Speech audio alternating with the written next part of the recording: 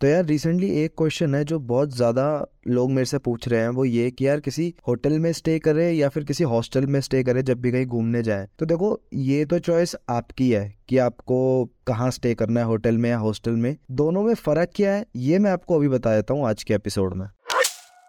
Hey guys and girls, this is your host Rushil. Welcome to another episode of Travel with RV Show.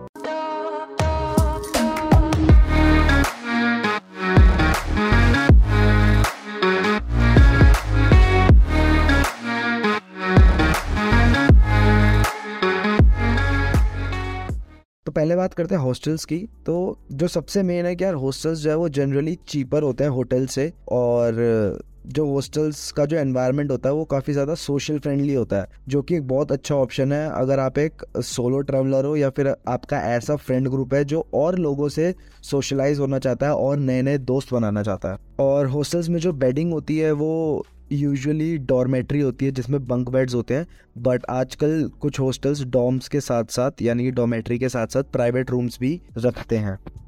But जो सबसे best part है ना hostels का, वो होता है उनका कॉमन एरिया। उस कॉमन एरिया में जितने भी गेस्ट पूरी प्रॉपर्टी में पूरे हॉस्टल में होते हैं वो आते हैं, बैठते हैं, चिल करते हैं, एक दूसरे से बातें करते हैं, सोशलाइज करते हैं, एक दूसरे के बारे में जानते हैं, जैमिंग करते हैं, खाना खाते हैं, वर्क फ्रॉम होम अपना काम वाम करते हैं। तो सबसे बेस्ट पार्ट जो होता है हॉस्टल्स का वो उनका कॉमन एरिया होता है। अब बात करते हैं होटल्स की। तो होटल्स ऑब्वियसली हॉस्टल से ज़्यादा महंगे होते हैं और उनके पास एमिनिटीज़ थोड़ी सी ज़्यादा होती है, प्राइवेसी थोड़ी सी ज़्यादा होती है, और हाँ कह सकते हैं कि कुछ कुछ जगह पे लग्जरी भी थोड़ी सी ज़्यादा होती है हॉस्टल्स से। और बेडिंग तो आप लोगों को पता ही है होटल्स की, सिर्फ प्राइवेट रूम्स ही होते हैं।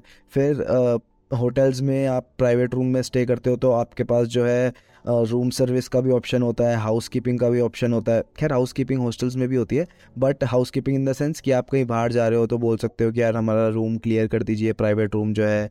और आपके पास लॉन्ड्री होती है, और मतलब जो आपके पास फैसिलिटीज़ होती है ना वो थोड़ी हॉस्टल से ज़्यादा होती हैं।